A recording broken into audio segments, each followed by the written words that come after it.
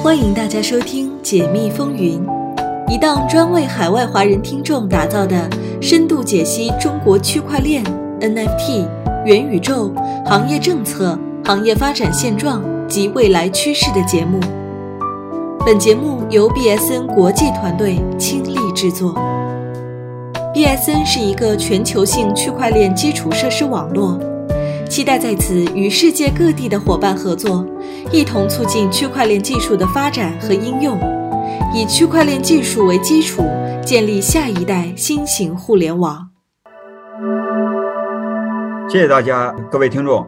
我叫何一凡，是红岛科技的那个 CEO 和创始人，也是那个 BSN 发展联盟的常务理事在参与整个 BSN 的发展和特别是一些技术上的事情。本次呢是由我们 BSN 推出的一个针对海外华人群体的这么一个 podcast 然后名字叫呢BSN 的解密风云然后它的定位呢很简单，就是把跟区块链相关的甚至关联的，像有些加密货币数字人民币NFT 等等的，在中国的发展做一些政策上的解读和一些逻辑上的解读因为咱们中国呢去处理这些东西，因为有互联网的法律法规以及比较严厉的这种金融相关的事情，所以它在中国的话跟中国以外实际上发展不太一样然后咱们那个海外华人很多人也比较在乎这些事情，然后呢看到的信息也都不全，所以说这个节目呢就是这么一个目的。然后这个节目呢那个嘉宾是固定的就不是说那个每次换一般呢就我们两个人然后另外一位呢就是大名鼎鼎的马文彦同学因为那个马同学也比较年轻还是叫老师，马老师，要不那个马总您给一个介绍。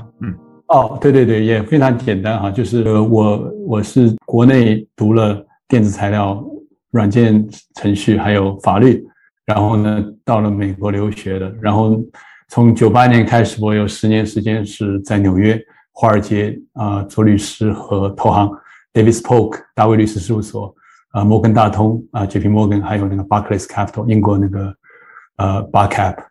然后呢，后面10年就是在中投，做海外投资其中包括10年当中有4年我是驻北美的首代那现在是回到了纽约资本市场是这个 Cloudtree Ventures 这个风险基金的创始合伙人我们是专门关注于gaming 有游戏电竞等等互动娱乐，那么这个方向呢，现在和区块链 NFT 和数字货币也有越来越多的交叉关联同时呢，我也在纽约大学法学院兼任教授讲一些跨境的一些法律问题，所以非常荣幸加入一凡这个系列。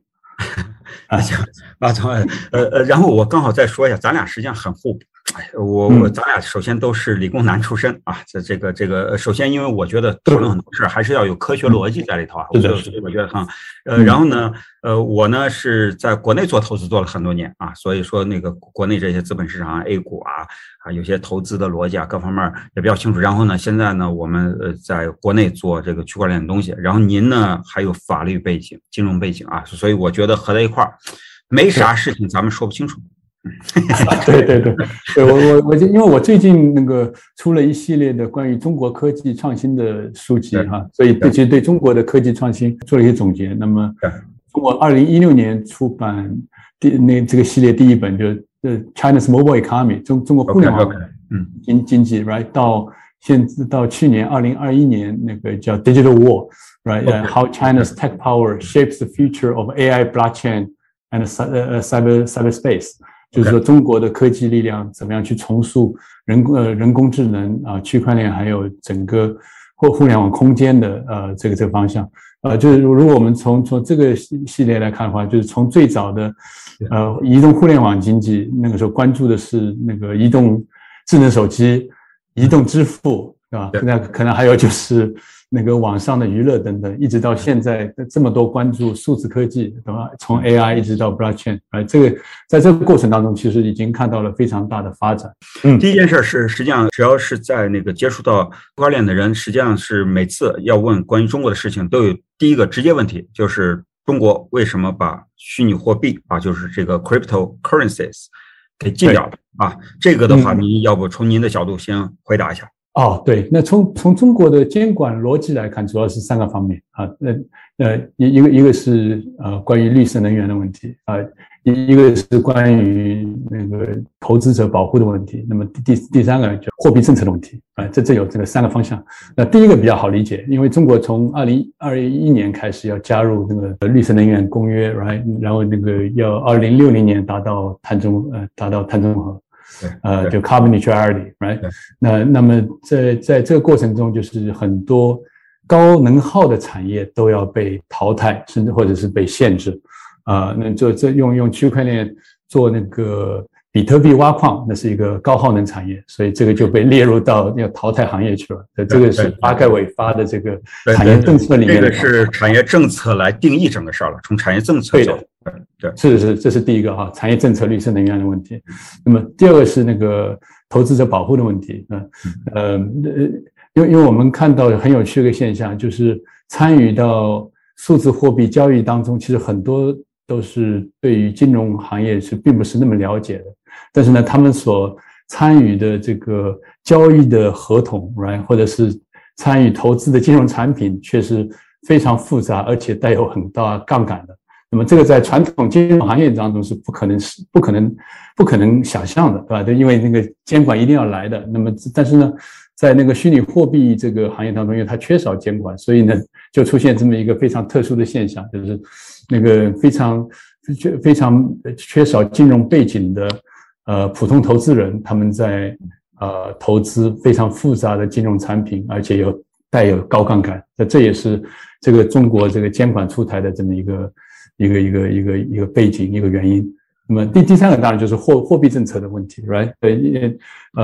至于那个就过去几年关于虚拟货币能不能成为支付手段，能不能成为一种法定交易的货币流通这个是有过很多争论的。那么一直到去年年中就跟那个打击虚拟货币差不多同时的时候，中国央行出了这个国家数字货币的白皮书。那么在推进国家数字货币的同时呢，也对那个虚拟货币做了个定性，就是从中国央行的角度来讲做了个定性，就是虚拟货币它不可能成为支付手段，而且也不可能成为合法的交易货币所以主要就是这个3个方面。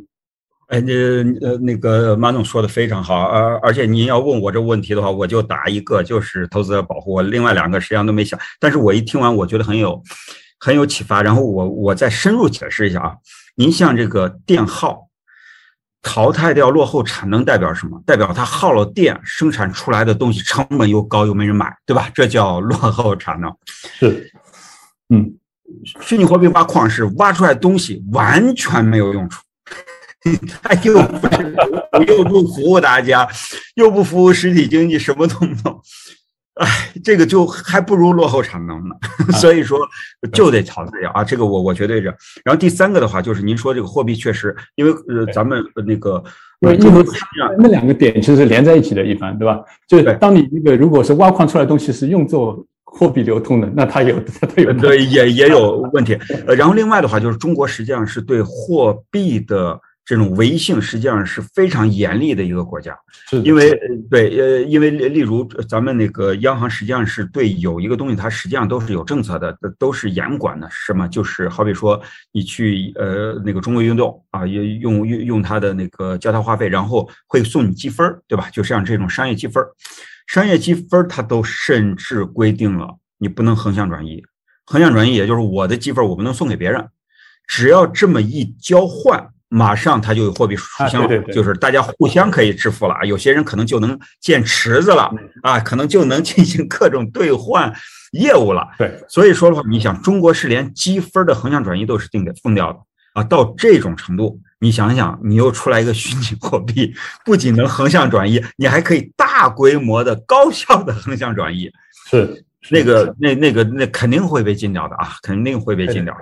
对，这个其实也代表了中国政府对于创新的一个很明确的一个方向，就是它强调技术的，就是科技创新的这个技术属性，但是呢，相对来讲呢，它对于这个科技创新的金融属性，要加以那个强监管。这是一个两分的这么一个政策。对，然后另外的话就是这块确实过去10年实际上是出过问题的，我认为是监管上出问题的啊。这个我觉得人行他们也得承认，例如 P2P 啊，这个从开始啊，这是实际上那个人行也是制定了一系列的规定的啊，但是呢后面全部爆掉啊，那说明这个监管啊，而且是花了4年时间，然后呢。爆掉了，而且所有的人都抓了，严重到都要把人抓了啊！然后这4年实际上是没监管到位的，所以我觉得，当然了，咱们监管单位实际上这些新型的通过互联网的金融，然后再出来这种虚拟货币的这种金融，它肯定是有一个学习的过程。但是呢，确确实实就是它也导致了啊，因为前头的这些问题也导致了它的谨慎性。我觉得这个是也是正确的，也是正确的。我非常同意你说的这个学习的过程，我觉得这可能就是这一个10年和上一个10年中国监管逻辑和那个整个监管措施上的一个很大的不同。就上个10年的话，还是比较属于就是您刚才提到这个 P2P 的这一类的例子，就是它允许它野蛮生长，然后最后呢再加以严格的监管，甚至于把它彻底清退归零也都可以。对吧？就是这是一个完整的一个。对，我觉得那个动作是很大，但是也代表就是我发现问题我就直接动手了嘛。所以说我觉得那个然后呢，另外一个例子实际上也是让它野蛮生长，但是最后呢，这种野蛮生长创新的结果是对老百姓有利，所以它就变成正规军了啊。然后是什么呢？二维码支付，对，那个就08年、07年的时候，实际上最早做二维码支付的是银联和中国移动啊。这个，如果大家去查，他们最早推出来，结果一推出来，当时二维码支付是完全违规的啊，完全违规。然后呢，人行一说你这东西违规，然后你想中移动和银联这种央企，好家伙，你说我违规，谁敢做啊？没有领导敢做了，啪全部做。然后呢，银联的那些做二维码，实际上最后全到支付宝去了啊，全被挖去了。当然我是听银联的有些朋友这么一说，他们胡说八道，那我是那么一听了啊。所以说您看后来很长时间二维码是没有预付的这个概念，为什么？他们当时定标准就没写，所以说的话，后来那个支付宝他们做也没有预付的这个概念。但是呢，一直到什么时候？也就是说，国家他也不傻，他说我让你野蛮生长，不是说就让你野蛮生长，我看你最后到底是干坏事还是干好事，对吧？P2P 你干坏事，我连根铲，而且所有人我惩罚。对你二维码最后发现对经济是有巨大好处，对老百姓的生活是有巨大好处，那我就通过法律我让你正规化，对吧？但是你作为金融这机构金融服务，我监管你。所以说整个这个逻辑，我觉得是对的。那你所以说呢，那个我觉得另外一个态度就是也是我问你啊，您看现在他那个 NFT， 实际上你让我说啊，我这个人是比较讲，我觉得那东西就是变相的虚拟货币啊。您觉得为什么他到现在没把它禁的啊？对，所以我就觉得说，这是正好是刚才我们说的这个2个10年的不同。就上个10年是野蛮生长，再加那个事后的那个监管调整 ，right？ 但在新的这10年的话呢，尤其是经过这个过去10年高速的这个数字经济发展啊，那个我相信政府已经看到这个创新的巨大能力，但是也看到它这个创新的这个巨大的后果，所以呢，从最近从这个10年的话，我们看就从2020年下半年开始，对吧？国家出台一系列政策，对吧？不单单是虚拟货币相关的，对吧？对，我们可以从那个平台经济的反垄断角度，还有这个这互联网公司的数据监管方面啊，就是数据的国家安全和个人隐私的方面的监管啊。那么第3个当然就是刚才我们讲到的这个虚拟货币相关的这些监管。从这几方面来，我们看到就是它的监管的逻辑变得更加主动性一些变得更加主动一些。他要在那个他的早期开始，就抓这个监管和合规，对吧？那我们就看区块链好了，区块链这是一个国家力推的一个重点科技方向啊，但是它的监管也是从一开始就开始了，从它一推开始就开始，为什么呢？你也知道对吧？所有的那个大规模的这个区块链项目都要去网信办登记，都要公示，对不对？都要接受监管，从一开始就要接受监管，那么从今年2020年年初的时候，我们看到针对算法，对吧？就是有关算法的监管，一个那个对，也正式成文了，对不对？对，也正式成文了。对。那么现在我们再到那个 NFT 来看，去年是那个 NFT 的元年，对吧？但是从那个2020年从今年开始，2022年开始，我们就开始看到一些监管机构开始出一些风险提示，对吧？对，它有倡议书啊，它都没有说是文，对，但是它是按照倡议书来走的。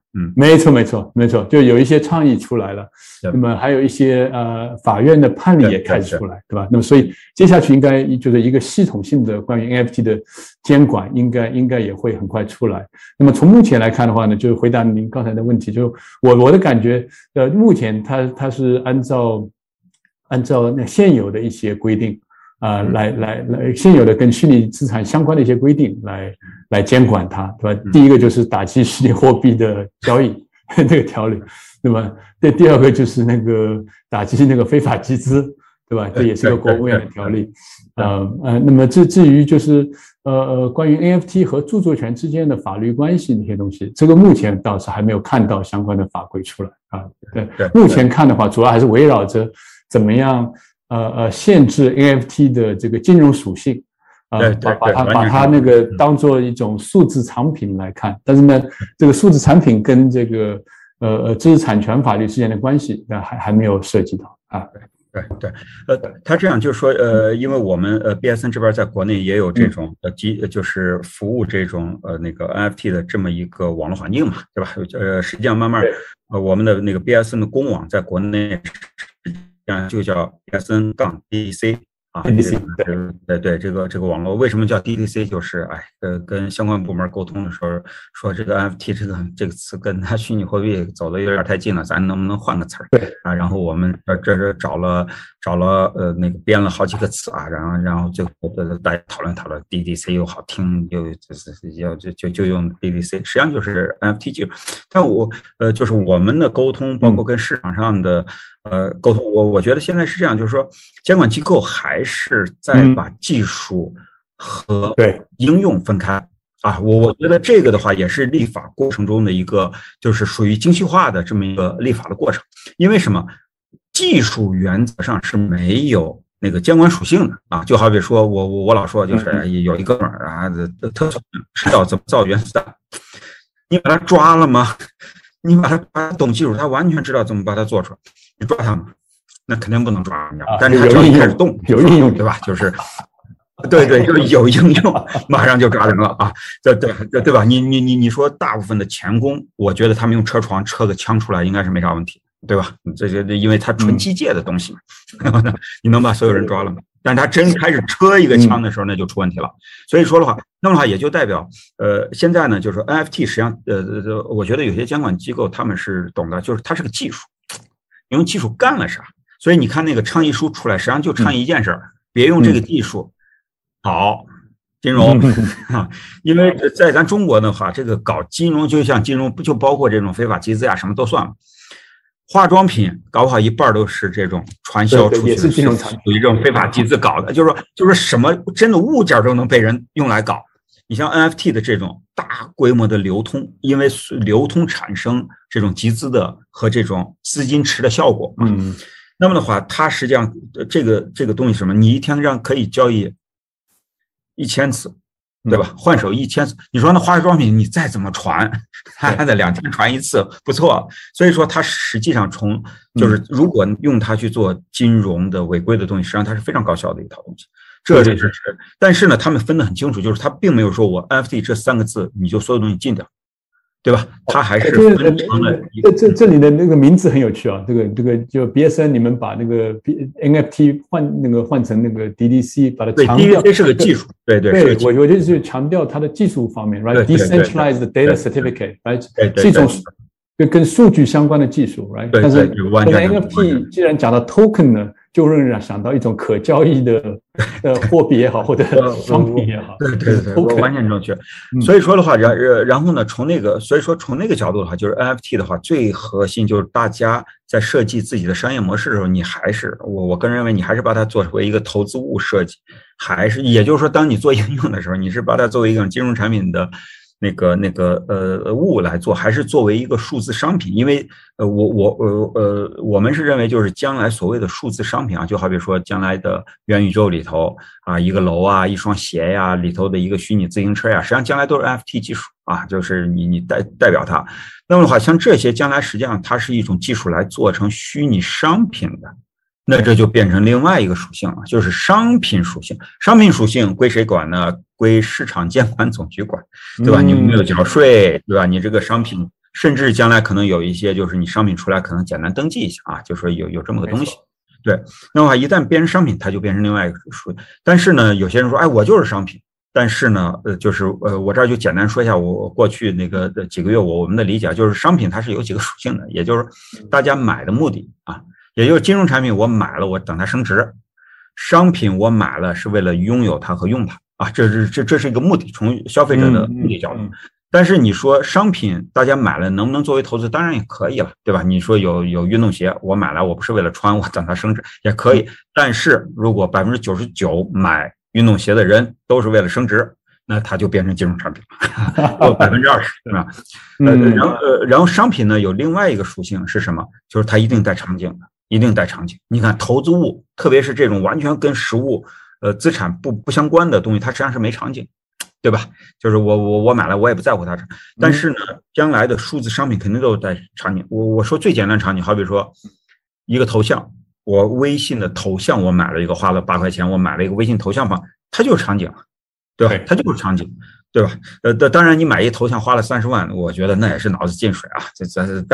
但是呢，你商品那的话，也就代表你不管是游戏里头的东西，不管是在原来元宇宙里头一个物件，或者你就是一个数字凭证代表了你的驾照，对吧？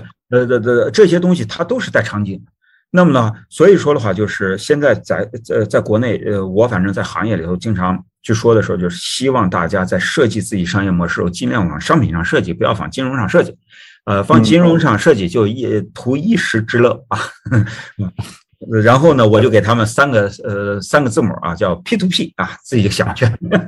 也叫 P2P。对，想想别大家全进去了。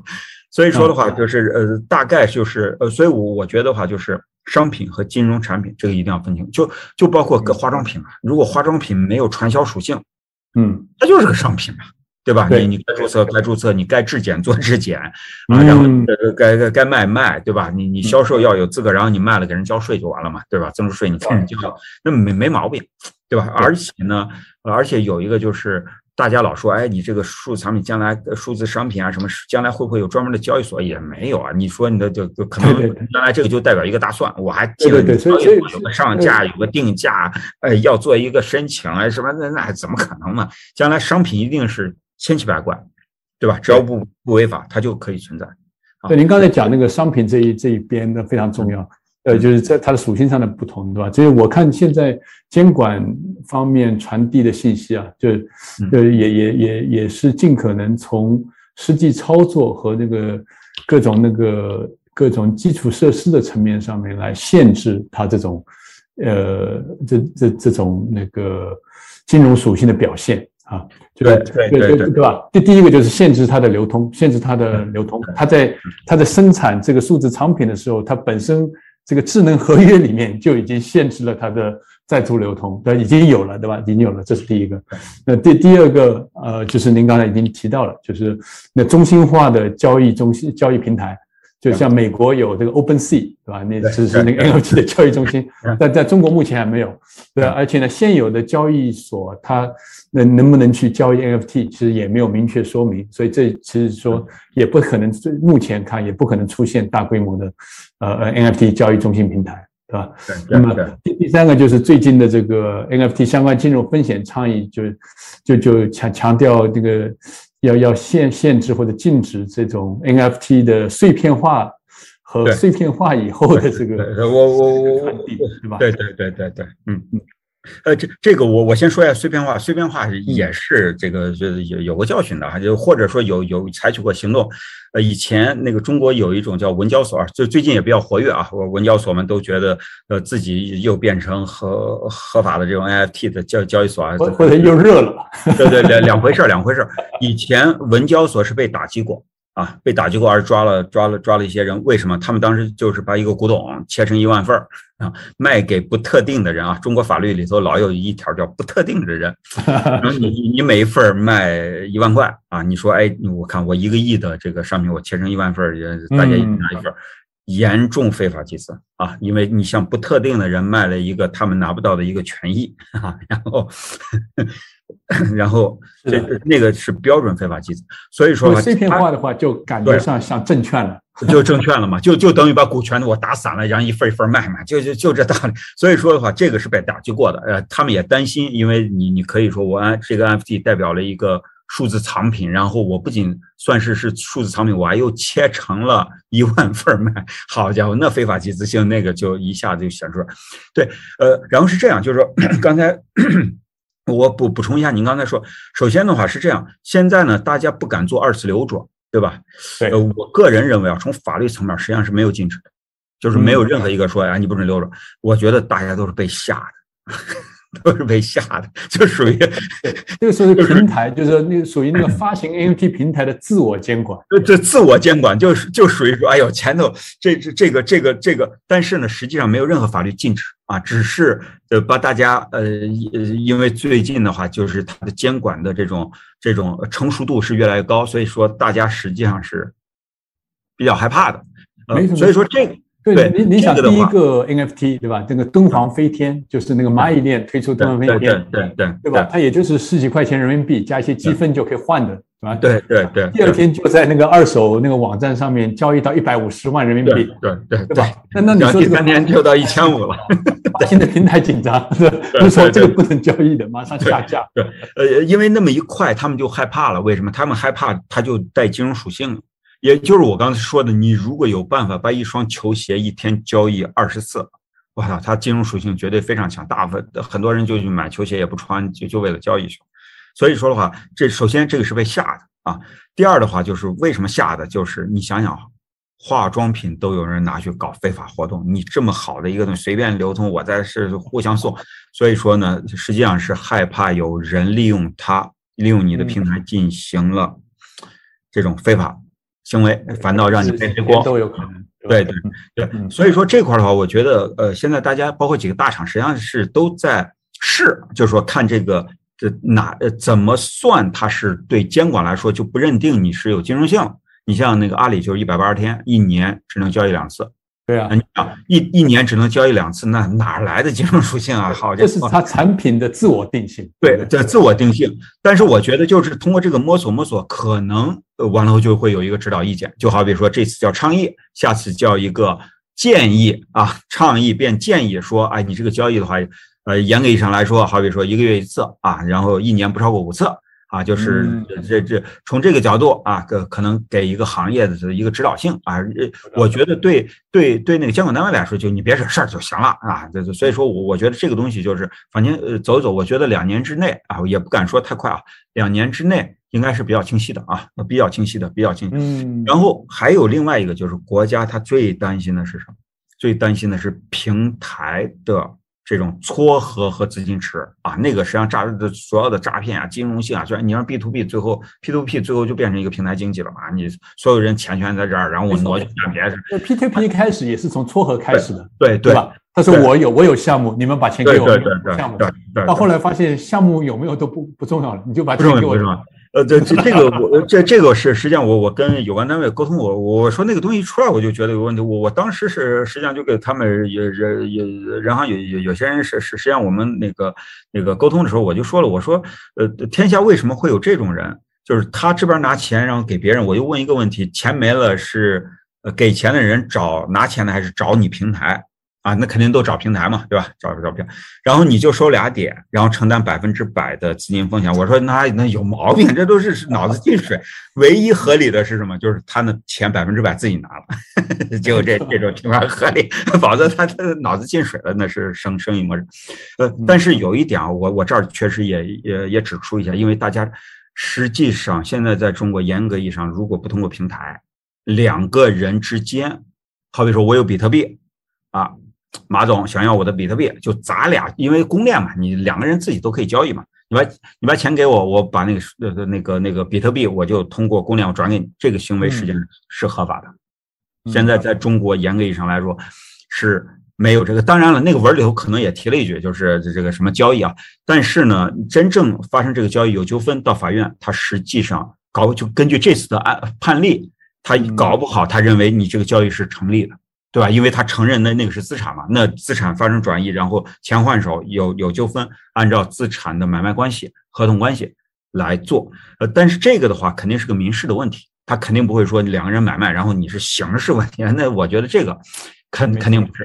对，然后同理就是 NFT 现在如果我也是私下交易，好比说你本身的话，你在那个蚂蚁链上买了一个东西，然后蚂蚁链应该没有这样接口，但是如果他给这个接口说，哎，我再把你个人，我通过你蚂蚁链的这个 NFT 平台，我自己通过某种方式，我卖给另外一个人，这个行为应该也是不违法的，也就是刑事问题啊，肯定没有的啊，最多也就是个行政问题啊，或者是什么，就是个个人经济问题，所以说这方面确实它应该是合法的啊，我个人认为这块应该是没什么。但是呢，你说，哎，我们俩交易，哎，我再给你介绍几个人交易，哎，然后呢，我帮你，你交易完你收到钱没？我帮你去要钱，我撮合交易小平台，完了你违法了。有道理。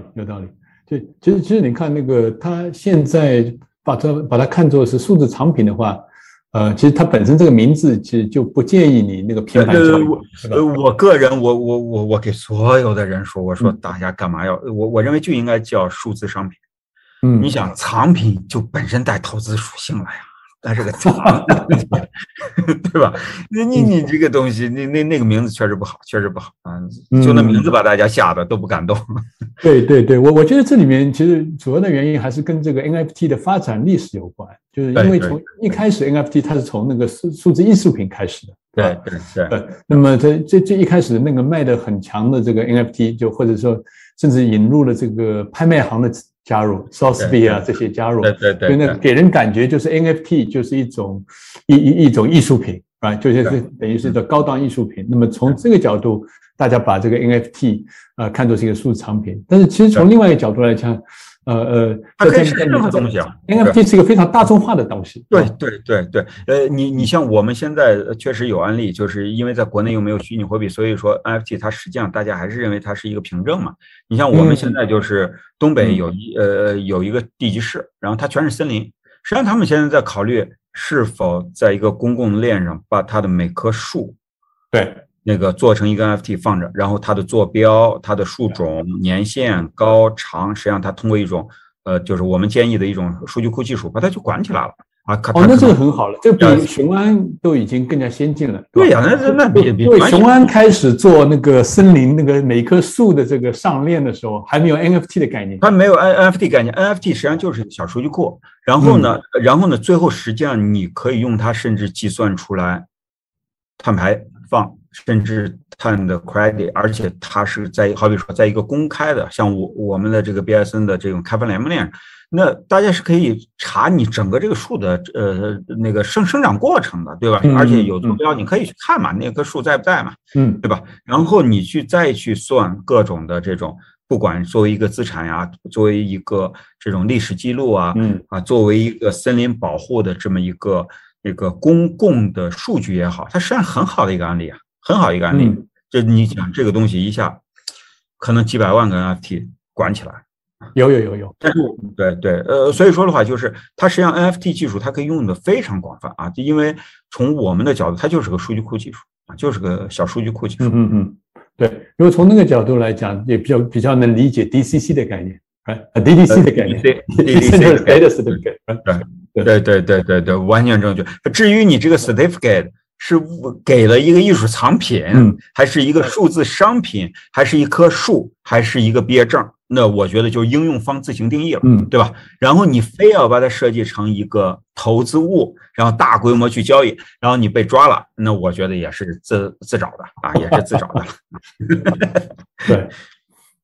对，所以接下去我觉得中国的 NFT 市场发展，它会走一些和那个美国这边有相当不同的一些方向啊。对，相当一些方向。对，首先第一个我们已经讲到 DDC， 就是在技术应用方面，中国其实是领先于美国的。对，就像 blockchain， 中国在 supply chain financing 方面其实是领先于其他国家。那因为这个非常强调这个实际经济的应用，对吧？对，因为也没有虚拟货币去干扰他们。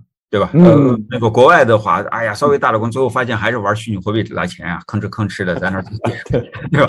国内的话又玩不了这东西呢，大家就吭哧做技术，反倒把技术来做。所以我相信 DDC 啊，在中国也会发展的比美国更快一点。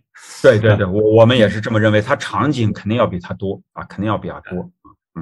对。那么第二个呢，就是关于那个知识产权方面的东西啊。对，在中国也跟美国很类似，也存在这个 creator， 就是那个内容创作方，他那个获益比较少的这个现象，对吧？那么美国呢是说这个让 creator 通过 NFT 增加一种新的这种收入，其实。那么在中国的话呢，倒是会在那个知识产权那个确权啊，或者是这个法律诉讼方面啊，也许会产生一些比较多的应用啊，有可能。对，因为这个问题是什么？就是首先你技术上你要确权，实际上都难，中国、美国都难。只是呢，可能在美国的话，大家对这个知识产权的尊重程度可能高一些啊，可能没啥事儿也别去啊。然后呢，你真干了司法整个环境的处理这些事情的话，也比较麻利啊。叽里呱啦的，马上就搞不好你赔很多钱。